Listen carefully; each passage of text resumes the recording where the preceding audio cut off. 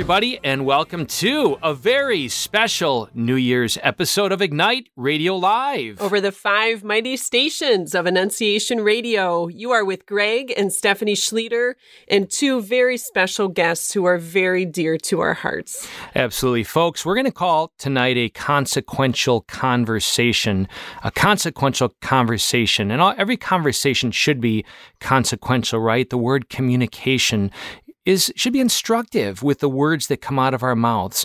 Are they truly resulting in communicate with union? Are they resulting in greater union? And not artificial union, but authentic union that's only found by connection of souls, our true nature in Christ. We proclaim that right out of the gates. Why? Because if we look at the world, we're facing disunion.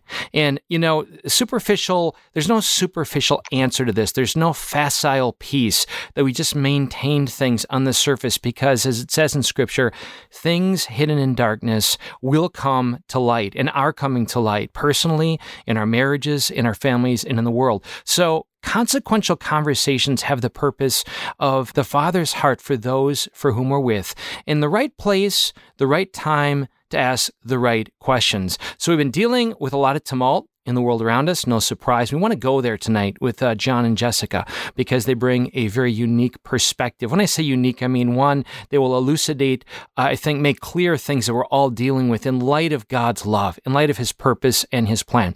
So a bit of a background. I've been listening in the new year. I've been committed to really, Lord, attune my mind and my heart to the heart of the world, to people in the world. I want to be more attuned to maybe those people that I don't really talk with or connect with much. So to remedy that, I found myself listening to podcasts by a guy named Joe Rogan. Now, let me tell you in advance, he's a guy who's quite colorful with his language. He interviews people from a wide range of backgrounds. They're typically 2-hour-long conversations, and he typically unearths things hidden in darkness and the ordinariness.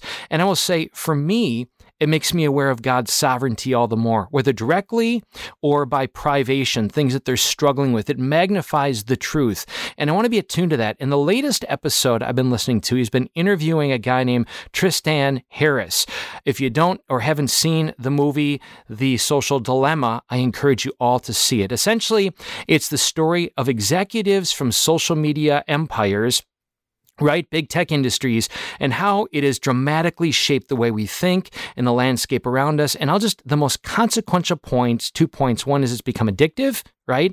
And they never expected it to be so addictive. And then they became complicit in making it addictive by hiring people who know how to keep us addicted. But secondly, to keep it addictive in what they call an attention economy, they have made us aware of the degree to which they surround us in these social media spaces by people who reinforce our own views, keep us locked in our own, shall we say, echo chambers. And that polarizes us. It causes us to create narratives of other people that vilify them and demonize them. So we do it to others, they do it to us. We've seen that incarnate in the last political cycle that's still playing out, right? So consequential conversations were about communication, to become one, to go there and ask questions that give us perspective of other people that allow us to love and understand with the Father's heart with the purpose of bringing them to Him. So with all of that as a backdrop, we welcome you, John and Jessica. How are you guys doing tonight? We're doing pretty well, thank you. Did I just intimidate the heck out of you with that setting? Are we on the same page still, or do you want to talk about the NFL season? Well, I'm not much of an NFL guy, so it will be very awkward. We'll stay with the topic at hand. Right. So awesome. So John and Jessica are a delightful couple that we have known for a number of years. John has been on a radio program before, and Jessica, key leaders with our One Heart, One City Prayer Place initiative, right? Breaking out into public places and just bringing the love. And John has earned the great title of Pastor at the Pump, Pastor of the Pump. If you go to Sam's Club, you will see him there towering above the rest. So coming in at 6'10" or something like that, we affectionately refer to him as Little John. But we know the wisdom, as with any godly man, is the godly, wise woman behind him, Jessica. So I want to go right there, John, because you and I talked about this a few days ago. I called you out of the blue and I said, John, these things are playing out and people come to you from black, white, liberal, conservative, and they lay it on you. And so you have a very unique perspective to help us understand what others may be thinking. So most who are listening to this program are likely solid Christians. They're seeking the heart of the Father. Some may battle with sort of maybe allegiance to political things. Maybe we need to be challenged there, that our God is not a political party or any political leader. It's God above. But they would trend towards, because of those godly values, probably on the conservative side of things.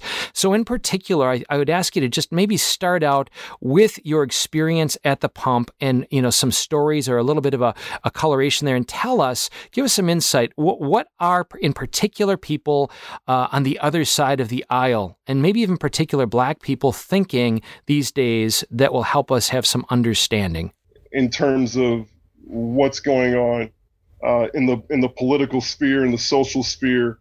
Oh, it's a very complex issue in regards to some of my black brothers and sisters that I've been interacting with, some of whom profess to be believers in Christ. I'm not condemning or criticizing their feelings, attitudes of fear, attitudes of hostility, kind of revenge. If there seems to be a trend here, none of these are fruits of the Holy Spirit. But I'm speaking objectively here, as in terms of the interaction. When it comes to the interactions that I've had, not much in the way of trust God, see what God's going to do. God is good all the time. God reigns above all things.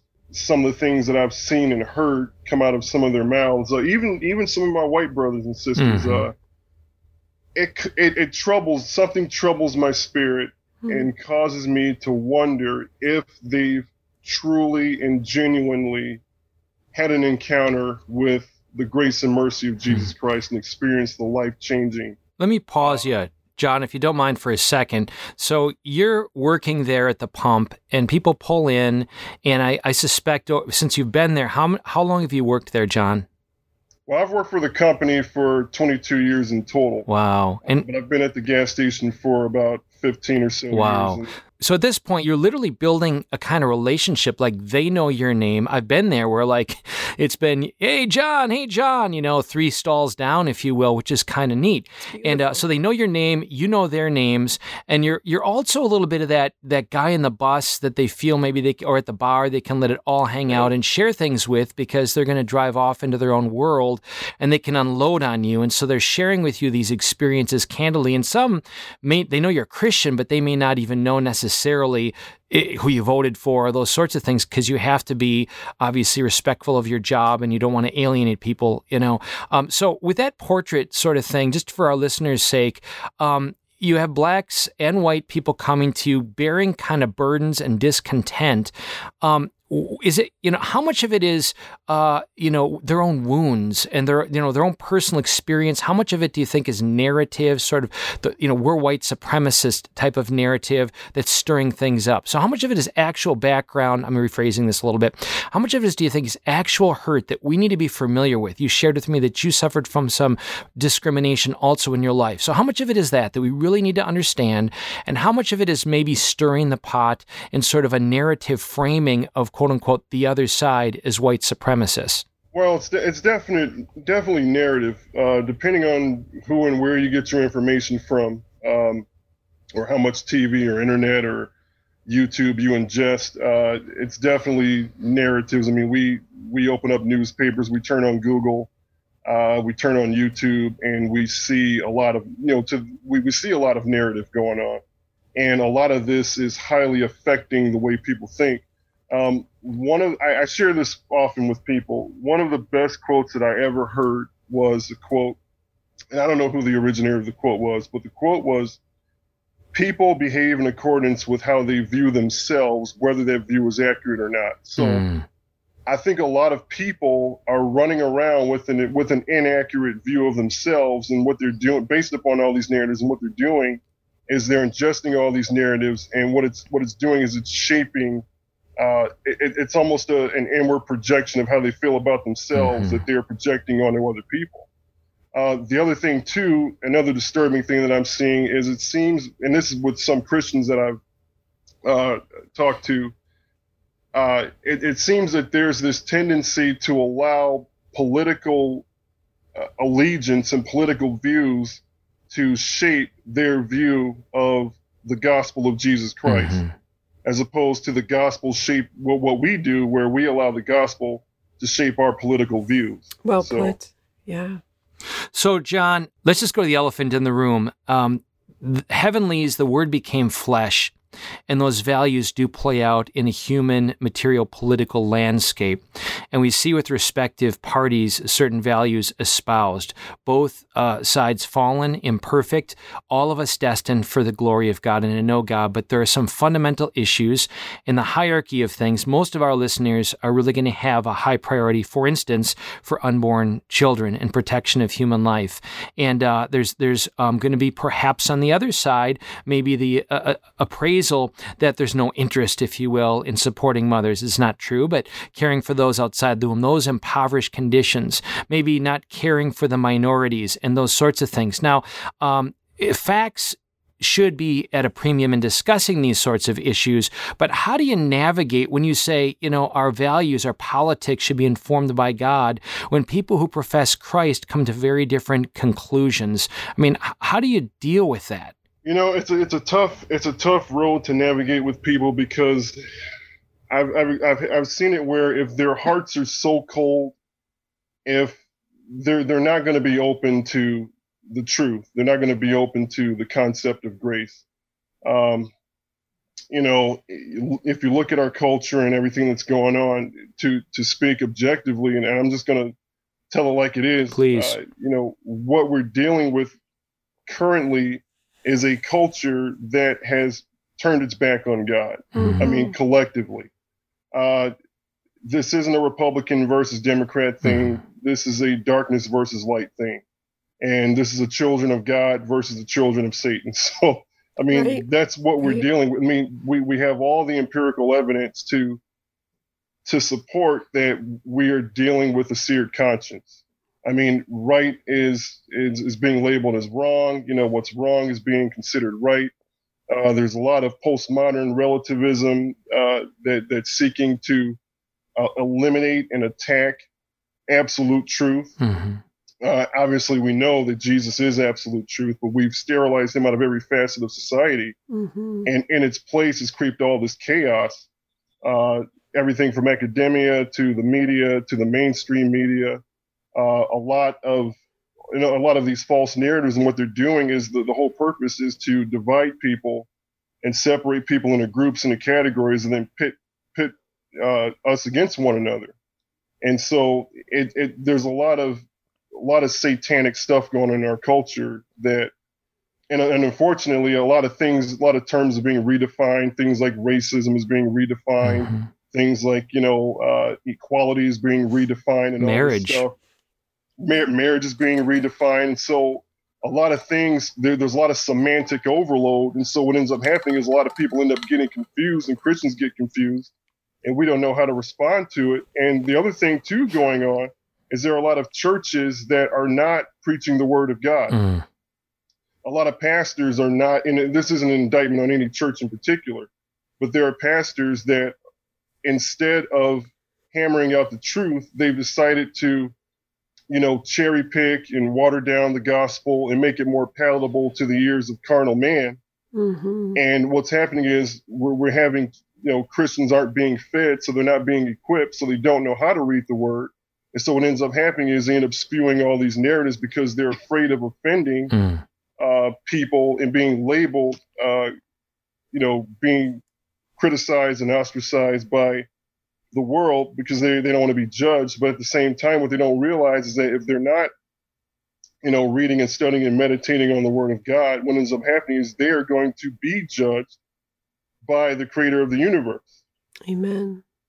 So, John, you're a Black man, and you've expressed to me your background. We've heard your beautiful transformational story. We've heard your wonderful, loving declaration of God's grace in your life, of finding your identity, your unsurpassed identity in the Father God through Jesus Christ, and invite us all to really recognize that is the unsurpassed identity which unites us all and is healing and transformative.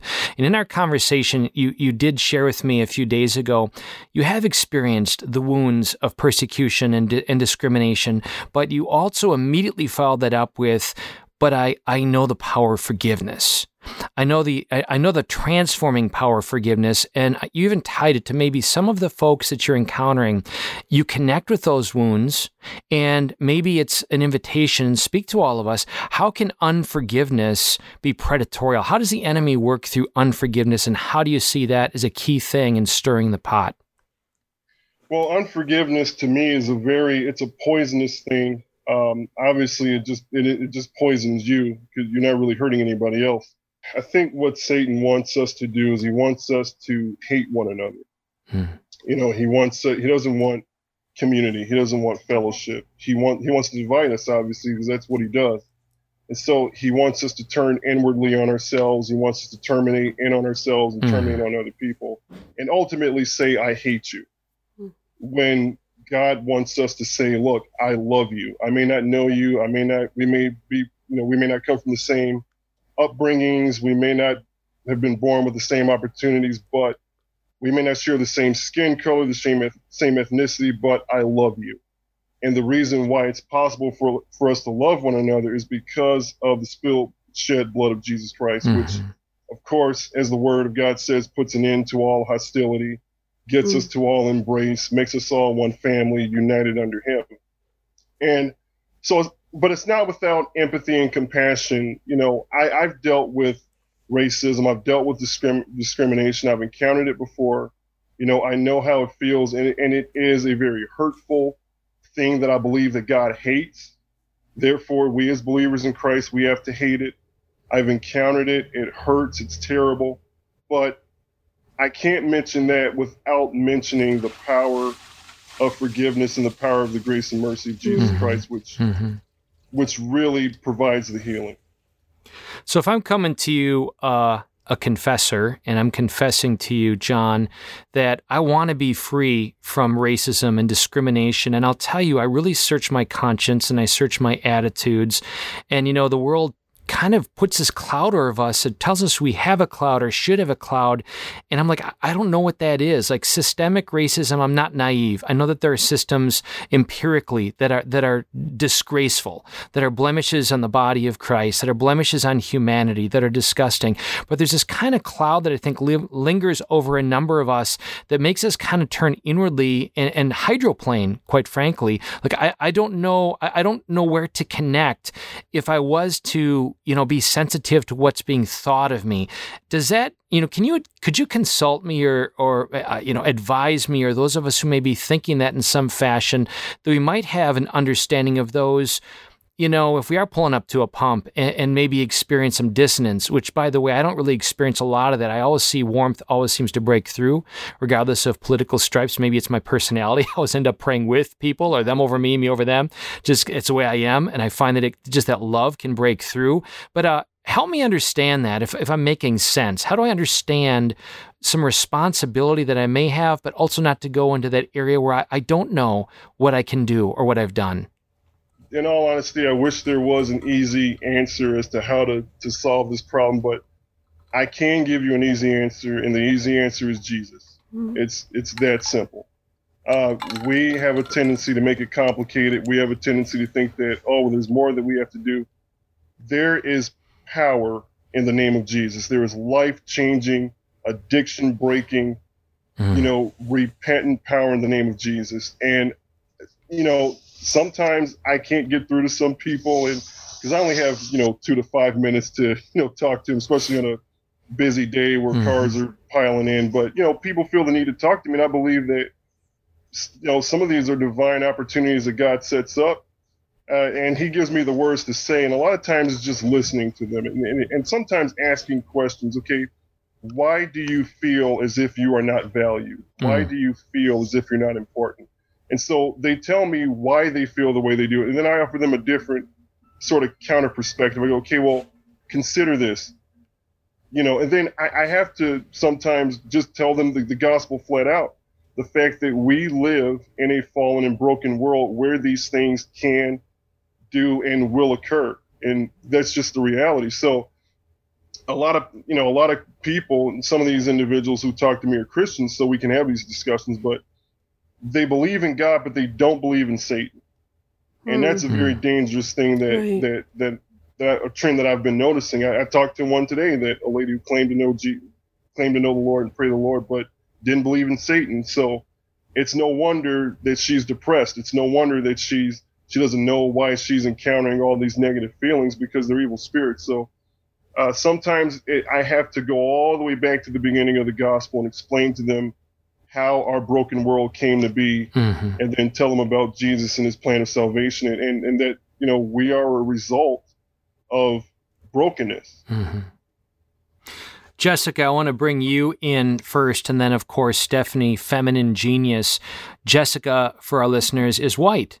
And she was brought to John as they share this story, truly the heart of the Father, and brought them together. And they so beautifully, as a couple, witness to so many. They bring them in their homes. They're part of groups. They're very active in their church. They've been involved with us, and just bringing the love of the Father. So early on in your guys' relationship, you would have experienced, I'm sure, some of the ways in which the enemy wanted to spin the clouds, the fleeting clouds of this temporal world. And maybe, you may have felt some of those pressures from your families or from people around you. You navigated into some of that. What insights, Jessica, might you have just on this, shall I say, the landscape of healing in Christ that we're all called to have? What advice or insight from what John's been sharing come to mind that might help us? Any hurts of the past, honestly, I had to come to realize, just like what John said, where, unforgiveness only hurts us. And I had to learn that I had to find my identity in God and not man. When we got together, I experienced looks from Black people that were not happy that he and I were together. And that was a form of racism towards me. And I had to learn that, that's not me. It's not against me, really. It's something in their hearts. And it's something that they need to work on, because it doesn't have anything to do with me. They don't know me personally. They don't know who I am and what my heart is like. And so for them to make a snap judgment call based on my skin color and the fact that I was with a Black man, it's not about me. It's about their heart. And so I think realizing that when people hurt you, it's more about their hearts and where they're at, not about necessarily not necessarily about you. It's about their hearts and where they're at. And once I started to realize that, doesn't mean that it makes it any easier. It still hurts. So good. But to then go, okay, but I'm called to pray for them. So instead of being angry and having this unforgiveness towards them, I'm going to pray for them. And that was my way of surrendering that hurt and that anger towards that person to God, in order to be able to forgive them and move on with what God wanted me to do in the future. That's beautiful. Thank you, Jessica. So you hear the wonderful little John come home from work, and I'm sure share all of his thoughts and stories of his day, and which gives you, a broader perspective, of course, relationally, but also in the culture out there. What perspective do you have as the listener, and what you experience through social media or different conversations, or what you see going on? What would you add to what John has said? Hearing his stories and just the things that he hears and goes through on a daily basis, I feel like the big thing is just what our response is supposed to be. I feel like God has been challenging me in what my response is supposed to be to all of this. And I think both of us are on the same page as far as that goes. But just that, again, it just all goes back to praying for them, because we can't change them. We are not responsible to change them. We're called to pray for them and to love them. That's what we're supposed to do. And so for John and I'll speak mainly for myself, but we've had a lot of conversations about this, but we are just wanting to love people well. And So sometimes that just means praying for them. And sometimes that means just, like John said, being a listening ear, because that's what they need, because they don't have that everywhere they go. Maybe they don't have that at all. And so for John, when he's at work, or me, if I'm out and about with somebody, I've had encounters at the grocery store where people have just wanted to talk because they don't have that. And so they just needed a listening ear. And I think that is, at least right now, what God is calling myself, and I think John as well, to do, is just to listen to people and to let them, hear truth that is biblical truth. And then just to remember them in prayer, that God would open their hearts and open their minds to what God really wants to do in their lives. It's so good. Awesome. Thank you. I want to throw something out there for all of your feedback, and just to frame it a little bit. All of us were made for Christ. Our hearts will not rest until they rest in Christ. Colossians 1. And the enemy, knowing our discontent, will weaponize that and try to turn us against each other or other things to stir up. Why? Because the enemy is insanely jealous that the God of the universe created us in his image, man and woman, Genesis 1:27. So a target's going to be gender. It's going to be marriage. More, he took on our nature. The second person of the Trinity took on our nature and experienced this human plane, this reality, all that we did. And thirdly, he gave up his life and he died for us. The enemy really has no power except to distract us from choosing him who made us for himself.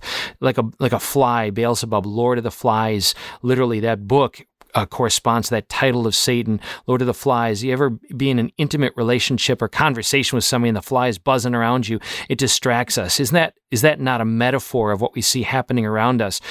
God designed us for this intimacy, but so many of these little distractions buzz about. So here, in this political landscape, and might even say just the cultural landscape, do we not see the way in which principles have been confused with personalities? That fundamental principles, because they're espoused by personalities, and by the way, certainly we've seen the flaws, epic flaws of our current president, and there are certainly many with Biden, but people will dispense with the principles that person represents because why? Because maybe in the case of Trump, I just want to understand this. In the case of Trump, I can imagine how women who have been disparaged by men in any way, a father, a boyfriend, just men in general, he's iconic of that guy that disrespected them. And regardless of his principles, they just cannot bring themselves to support him regardless of those principles. And what does that do? Well, it results, kind of this kind of interaction in a political realm where we're not about the greatest good because of the flaws of humanity. I guess I understand women in this regard having a very difficult time even attending to the right principles because of the personality of Donald Trump. Do you agree with that? I don't. Okay, good. Bring it. I'm going to bring it because I think, and I don't know how political we should be getting right now. Sorry, Annunciation Radio. But yes, he is not perfect, and his personality should not be confused with his principles. But I think that has become such a crutch and such a scapegoat, if you will, for the evil one, for all the good that he has done. I believe that the Lord has done so much in his heart and in drawing him. I see him very much as a Saul on his way to becoming a Paul, right? And all of the good that he has done. You can go through all the policies that are so in line with the gospel, so in line with the dignity of human life. So and what he has had to deal with, and I'm not diminishing his stuff in the past in particular, and how, maybe that does rile up a wound in a woman in particular who has been mistreated. So I don't want to discount that, but this is about, as John said, good versus evil, and set aside personalities, set aside the person, and it comes down to, if you want to go there again, the platforms. And it is good versus evil. You look at what the new administration has already promised to do in the first 100 days, and it is the most anti-gospel, anti-life, anti-get me going. And it is the battle going on right now. And yes, Jessica and John, we need to pray, and we need to be those listening ears, and we need to support our pastors who don't have the courage, John, as you were saying, to really enflesh what's going on with gospel responses. And gospel responses don't just mean turn the other cheek. It means to get in there and fight for the good, to be the light, to be that voice, to be that listening ear also. It's a whole combination. I think too often it gets colored in as you're either obnoxious in somebody's face or completely quiet and passive. And the Lord calls us in different ways at different moments, but it's definitely a combination of both of those things. I've hit the nerve I wanted to hit. So John and Jessica, complete candor, disagree, thoughts on this subject? I think for me, just a little thing, if I was always judged by my past and by the things that I did wrong, I don't think I would go anywhere. Mm-hmm. So I guess for me, it's more about people have their faults. So political people have their faults because they're human. Yes. And if I'm only looking at that, then I'm going to not be okay with anybody, honestly. Mm-hmm. So I guess my thing, at least right now, my thing is that, yes, I have my beliefs, my morals, all those things. And I don't agree with a lot of stuff that is being talked about, but I still, again, am called to pray for them. Absolutely. And it doesn't mean that I might necessarily love what they stand for, but God has called me to pray for my leaders. Mm-hmm. So that's where I'm resting in it. Did I love everything that, President Trump did? No. Did I love his personality all the time? No. But a lot of people probably don't like my personality all the time. So honestly, we do. Well, just in general, as far as if that's what we're basing everything, if that's what we're basing, how we feel about a person, I have a hard time with that. That's just my opinion, honestly. John, thoughts? Thank you, Jessica. I agree with my wife 100%. I was reading earlier this week, Romans chapter 12, and Paul is talking about how, we're supposed to live in harmony with one another, if possible, by all means, at the end of the day, as long as we've done everything that we can to be ambassadors of Christ and be ambassadors of peace, because the truth of it is the world is currently waiting for peace. The world is currently waiting for hope. The world is fighting for peace. The world is fighting for hope. We don't have to do that. We know who peace is. We know who hope is. It's living peace. It's living hope. We can walk in it. So despite what's going on, despite kingdoms are going to rise to power, kingdoms are going to fall. We've seen this throughout human history, throughout the Bible, whether it was the Babylonians, whether it was the Medes, the Persians, the Greeks, the Romans, all these empires rose and fell. But at the same time, simultaneously, there was another kingdom that was rising up, and that was the kingdom of the Holy Spirit. And that kingdom can't be stopped. Mm-hmm. And God is always going to be raising up young men, young women, as I preached not too long ago, pulling and plucking people out of the fringes of sin, out of the depths of depravity, out of addiction, redeeming them, restoring them, repurposing them, and redirecting them. So God is going to do his thing, regardless of whether, quote unquote, our guy gets in office or gets reelected. The fact of the matter is our hope does not come from world leaders. Our hope does not come from presidents, our peace, our provision. They don't come from these people. They're flawed. They're broken. They're going to fail us every single time. And if we put all our hope and faith in presidents and world leaders, it's no wonder we bash them and criticize them when they fail us. The fact of the matter is Donald Trump is just as human as I am.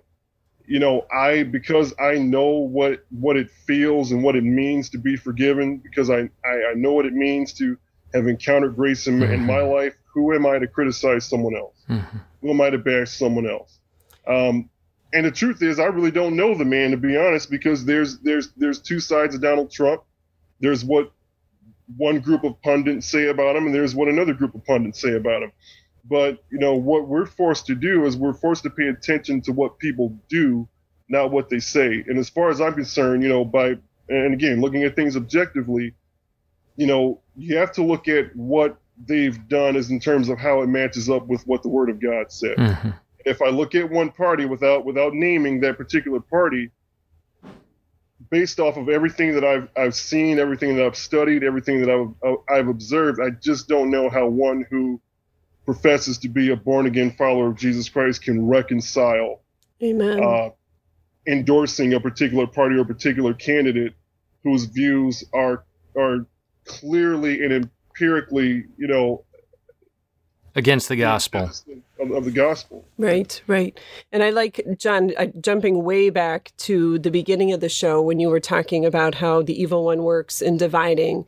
And, even among good Christian people, we see that all the time. And, even when it comes to the social distancing or mask wearing or, God forbid if you have the mask under your nose, and just people in church who were once super talkative and sharing their hearts, and, they see a certain group without a mask on, perhaps, interacting with a young family who's in need of some interaction.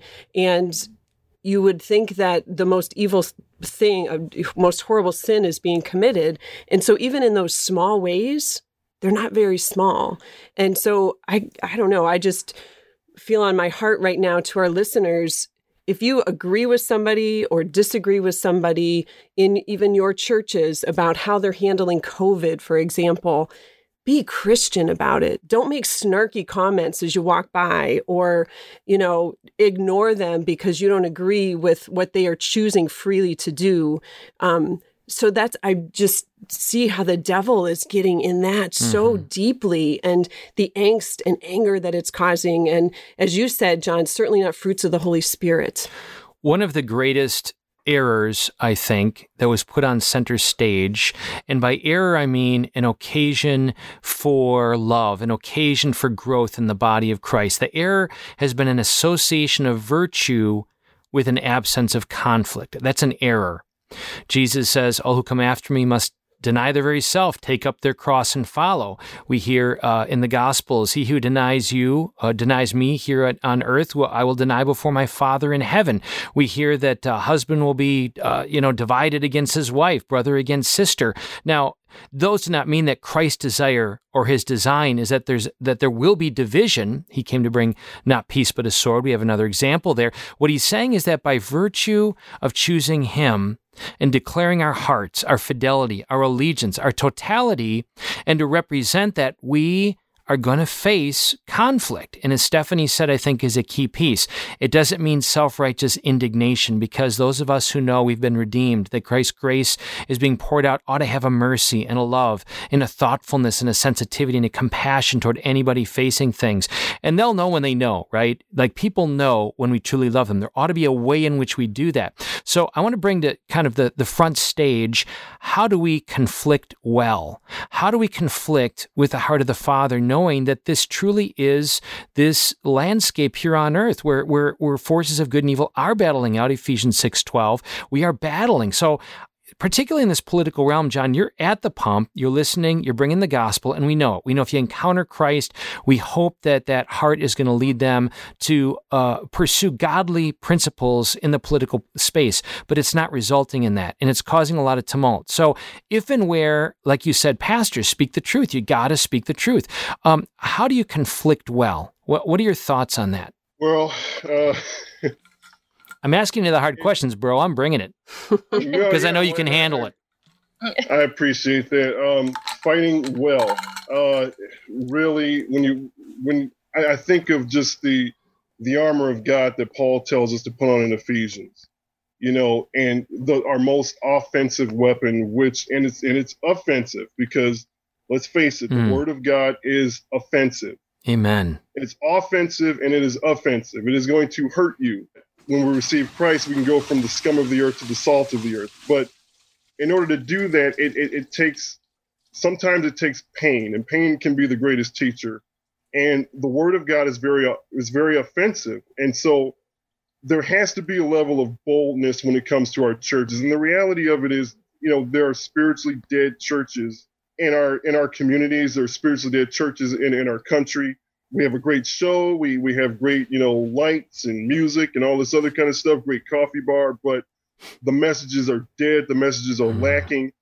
It's all self-help. It's not the true meat of the word. And sometimes we have to be prepared. People are not going to like what the word of God has to say. I struggle with, I have it right here, Romans chapter 12, verse 20. If your enemy is hungry, feed him. If he is thirsty, give him a drink. For by doing this, you'll heap burning coals on his head. I had an encounter today with an irate customer an hour before the end of my shift who really, to be honest, wanted to do everything to make my life and all the other customers, shopping experience a living hell. But yet I'm forced by the word of God. I'm told to forgive that person. I'm told to let it go and let God handle it. Our country, it seems like our backwards culture wants us to hate one another. Right. But, the word of God says that we have to love one another. We have to live in harmony with one another. And the only way possible is for us to truly have an experience with Jesus Christ. Otherwise, we can't do it.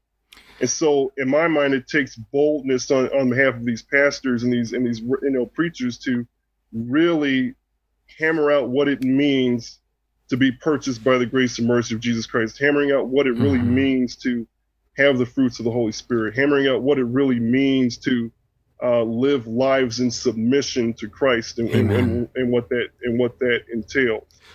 So, folks, you're tuned into Ignite Radio Live, and we are so delighted to be having a difficult conversation. And what we're wanting to do is, with the heart of the Father, see the world, see our own souls, start there, the way God sees them, recognize the ways in which our thoughts and attitudes are not oriented toward His. That's what a good community does, by the way, right? There's a basis of love and acceptance and an invitation to journey. There's not the assumption that I have this attitude and it must be right. No, Lord, I want to see my attitude in light of your word. I want to see my attitude because you destined me for an inner peace.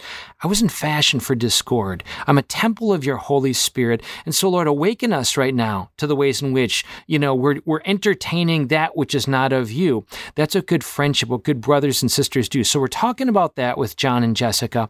And from that personal encounter, that personal constant, shall we say, repentance, pruning of the garden, hopefully, we're instruments of making it happen in those closest to us, our spouse, not in a condemning, judging way. We might say that. It's not I'm going to point out all your things, but hey, I'm journeying with you because I'm flawed and I'm seeking God's grace. And then from that family and of course to the world. I want to propose that there are really two fundamental planks of the satanic doctrine that many of us, if we're not paying attention, may be paying homage to even while we profess Christ.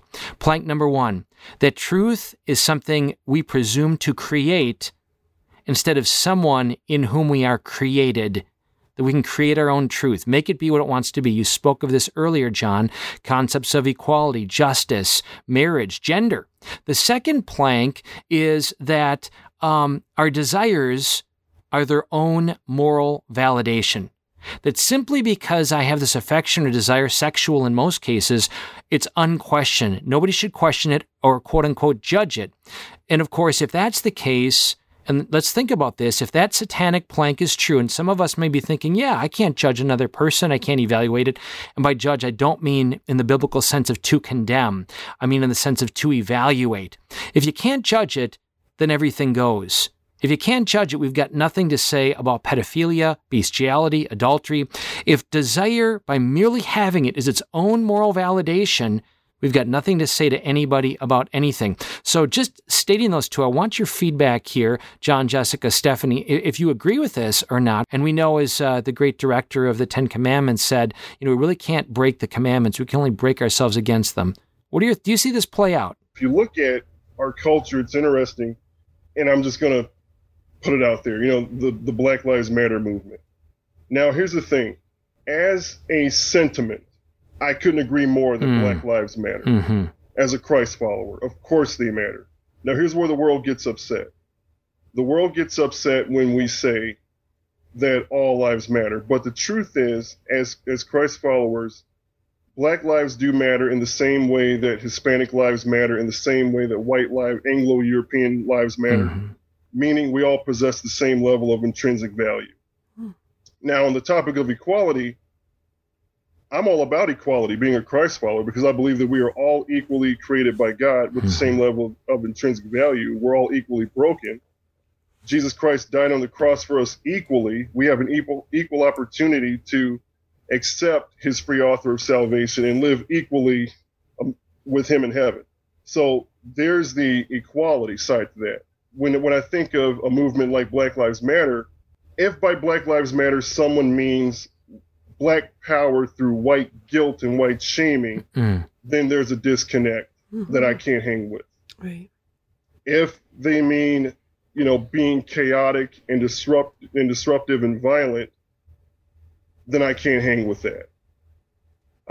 But if you look at the movement itself, they came out and admitted recently that they're trained Marxists. And when it comes to having things, when it comes to the house that you own, the money, the car that you drive, that it shouldn't belong to you, it should belong to the state. So they see something that they want and they should take it. The whole purpose of Christianity or being a Christian is to become more and more like Jesus. Not to find validation in having things, whether it's status, whether it's even relationships or even sexual relationships, although we do, as human beings, we do pray that we get to experience that, but that's not the reason why we're here. The reason we're here is to become more and more like Jesus, and also to, as Jesus said, go and make disciples and spread the word of God with the nations and other people. John, as best as you understand, I'm so grateful for your description there, and it's a challenge to all of us, whatever our quote-unquote movements may be. I want to ask you the question, because you're a smart guy. You and Jessica bring a lot of wisdom. What does success look like from the vantage of somebody deeply involved with the Black Lives Matter movement? And how will it be brought to its finish line? Do they even have a thing in mind? Like, what do they want from the world? Well, ultimately, I mean, if you look at what the movement is doing, that would be a whole nother conversation all on its own. But if you look at the actual movement itself, it's not racial unity. It's not togetherness. It's not reconciliation. It's chaos. The sad reality is there are people out there who are not interested in mending fences. They're not interested in reconciliation. They're not interested in healing. What they're interested in is keeping this conflict going. I heard it said one time that the whole purpose of a revolution is to end itself, not for it to keep going. But there are people out there who, and this is the problem with the whole chaotic, Marxist theory, which again is another conversation. But the purpose of it is to keep finding new ways of class conflict. And if it's not, the haves versus the have-nots, it's black versus white, it's gay versus straight, it's male versus female, it's police officers versus the public. And so there's all this class conflict that, the media and certain, influencers out there keep, like, as you said, stirring the pot and keep twisting the knife. If you look at, like you said, Jesus said, you will know them by their fruits. If you look at the fruits of what's coming out of these particular, it's peace. Some may want peace, but from what I can tell, it's continuing and furthering the conflict, which is exactly what Satan wants. So just tossing this in there too, from talking to different people in our lives about that movement in particular, we'll go with when they wanted to put signs throughout neighborhoods. And there were so many people who were afraid not to. They didn't believe in it necessarily, other than, yes, Black Lives Matter, as much as equally all lives matter, right? But let's just, keep the peace, and almost acting out of fear, which is never a good thing, right? Like, we shouldn't do something or not do something solely motivated out of fear, unless it's for the salvation of our soul, right? But like, that's just messed and just sad. So there's this practice of mindfulness, which most of us in maturity come about doing anyways. And it's along the lines of being aware, conscious. Why do we do what we do? And it can be very helpful in a wide range of addictions in our lives, even these supercomputers that are keeping us addicted in our pockets, to ask the question, okay, I've got this, I want a dopamine hit, I'm addicted, to ask the question, why am I turning to my phone to pick this thing up, has the effect of causing us to realize, is it going to accomplish what it was meant to accomplish, or I hoped it would accomplish? And invariably, even just that simple exercise is going to result in hopefully us choosing not to respond to that addiction. So I apply that mindfulness to this movement and any other movement for that matter. If the end in mind is discord, division, disruption, and we've singled out Black Lives Matter, but for any of us, it could be any movement, spoken or unspoken. Why are we saying what we're saying? Why are we responding the way we're responding? What are we hoping to accomplish? If only this simple insight, which is a biblical insight of having the heart of the Father for others, could transform marriages, could transform families. To ask my children, which I have done often, is, are we contributing to an atmosphere of encounter? Or Jessica, I'm kind of going back to what you said at the beginning, are we really kind of hurting people who hurt people? Are we arresting the discord in our souls and not allowing it any further access, any further light by saying, I'm struggling with something internally. Stop, Greg.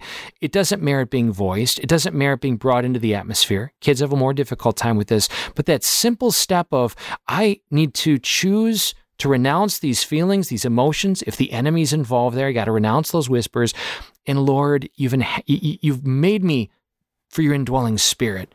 I want to inhabit your spirit so that I can speak life and bring life to others. So you entitled this episode Consequential Conversations, and I love the word consequential. And what a great reminder to us that our conversations do have consequences. And I love the C.S. Lewis statement that every person we come into contact with will either bring them closer to Christ or farther from him. There's no neutrality in the kingdom of God. So I think that's something to keep in mind as we do have these tougher conversations. Are we, and that doesn't mean they have to be like, so soft and unoffensive and whatever. That's not what I'm saying. I'm saying, again, we need to pray. Jessica and John, I love how just that bold reminder of constant prayer, both how we're supposed to respond for those that we are interacting with or that the Lord places on our hearts or places on our path throughout the day. And just that place of, are we meant to be more bold in that moment to draw them closer to Christ? Are we meant to be greater listeners to draw them closer to Christ? And that our soul is in that mix also. And so it is a constant coming before the Lord and claiming that grace and being his instrument and being faithful to what his will is for us in that moment in those conversations, because they do have consequences. And we are at a moment in time when those consequences are eternal. Beautiful. John and Jessica, coming in for a landing here, and so blessed that you're with us, but I want to give you the opportunity to give us a final word. Before the final word, I just want to say to our audience that as we look to 2021, through God's eyes, every obstacle is an opportunity. Every obstacle is an opportunity. Our own inner life, God wants to heal. He wants to transform. He wants to revive. Our marriages, he wants to open up doors of ways of connection, and he's in it to do it. The name of Jesus, the power of Jesus. I want to declare that over all of you who are listening tonight, overflowing to our families. Our families can become those kind of places of encounter. It's there for us to say yes to. We've got to cooperate with that grace. And I also want to say, my great delight, my final word here is one of delight, that around the time, 2 weeks before the George Floyd thing broke out, I had this strong vision of brothers and sisters gathering together in public places simply to be God's love in public parks. And I invited John and Pastor Bo to join me just to prayerfully discern this. Well, over the summer, 12 different times we gathered at different places to be that presence. And though there weren't great numbers, there was great manifestation. There was great encounter. And just like tonight, maybe a little clumsy at times, maybe a little awkward, but we took steps in faith Perhaps a lot like Peter, being in the boat and seeing Christ come to him and not quite understanding what it meant to take a step outside the comfortable boat. But I think that's an image for us as we look to 2021, that Christ is summoning us towards him to have the courage to get out of our comfort zones, to take that step. And yes, I do want to put on center stage this opportunity for us as a community to go to places and to be God's love, regardless of race, regardless of profession, regardless of where anybody may stand, to know that the power of God, the power that raised Jesus from the dead, lives in you and me. Think about that. The power that raised Jesus from the dead lives in you and me, and we are called to be bearers of that life to others. So folks, my final word is, as you're listening to me, check out oneheartonecity.us. We want to resurrect this. It's already been lingering there, but we really want to see this Toledo area united in the love of God, going to places together where we're just bringing that love, where we can rediscover our unsurpassed identity as sons and daughters of a loving God in Jesus Christ. Jessica, final word. I think my word, at least, has been posture, and just what my posture is, depending on the situation. It's about, am I supposed to stand and fight? Am I supposed to say something? Am I supposed to pray? But I think only by getting in God's word and spending time with him and really just letting God speak to and through you, will you know what kind of posture you're supposed to have.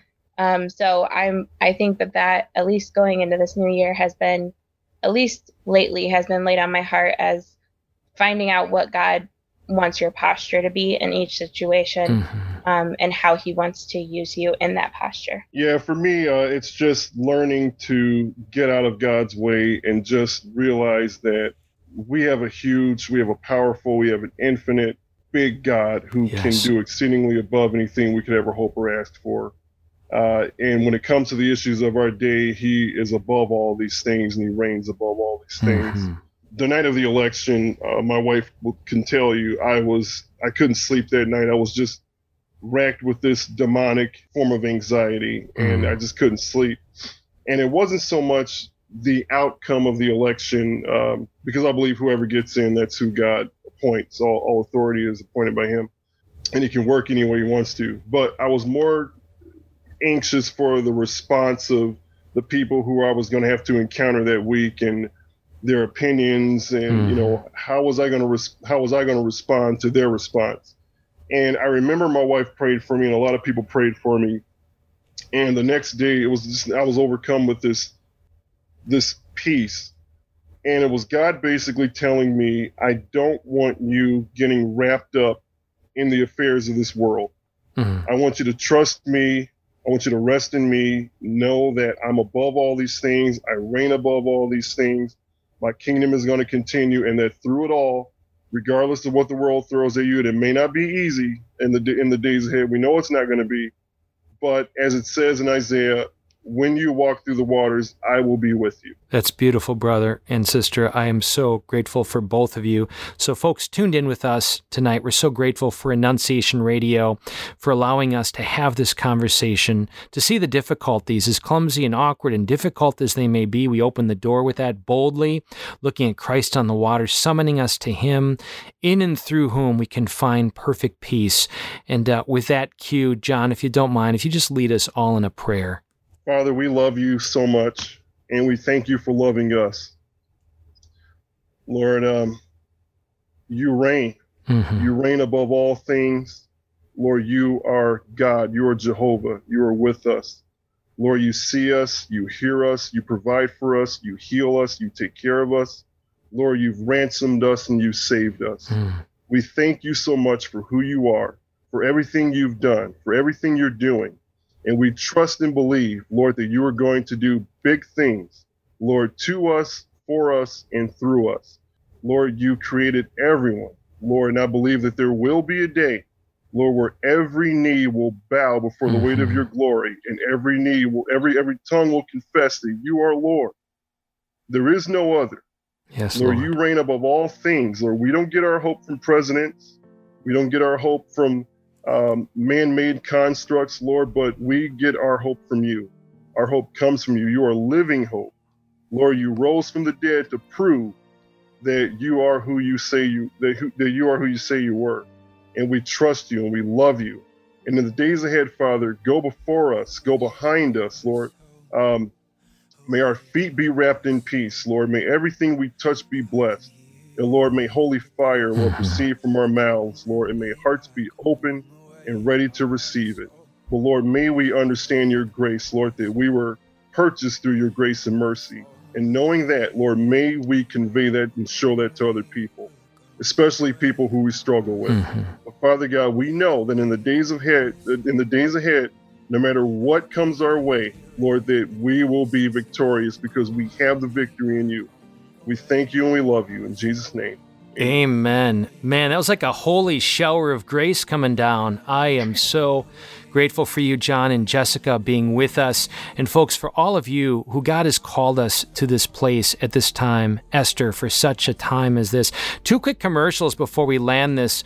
Folks, right now, as families, if you're looking to more deeply encounter God's love fully alive in your marriage and family, Lent's right around the corner, but you can begin right now. Check out ilovemyfamily.us and join us on this journey. Make a weekly commitment to talk and pray in your family and discover the grace outpoured. And men, God calls us in a particular way, right? Ephesians 5, to lay down our lives for our spouse. That's our mission, to lay down our lives for our spouse and our families in this world. And you know what? We're going to languish until we say yes. We're going to languish until we, embrace that heroic instinct, that heroic call that God put there that caused them in 9/11 to race into a burning building for people they didn't even know. Well, our homes may be spiritually that burning building, and He's equipped us to do it. If that burns within you, brothers, or if you're women and you're listening, direct your husbands, your sons, your dads to Pentecost365.us, Pentecost365.us. We want to receive that grace being outpoured. So blessed to be along the journey with all of you. Thanks so much for being with us. If you want to hear past episodes, quite powerful, go to IgniteRadioLive.com. Until next time, God bless you. We love you guys.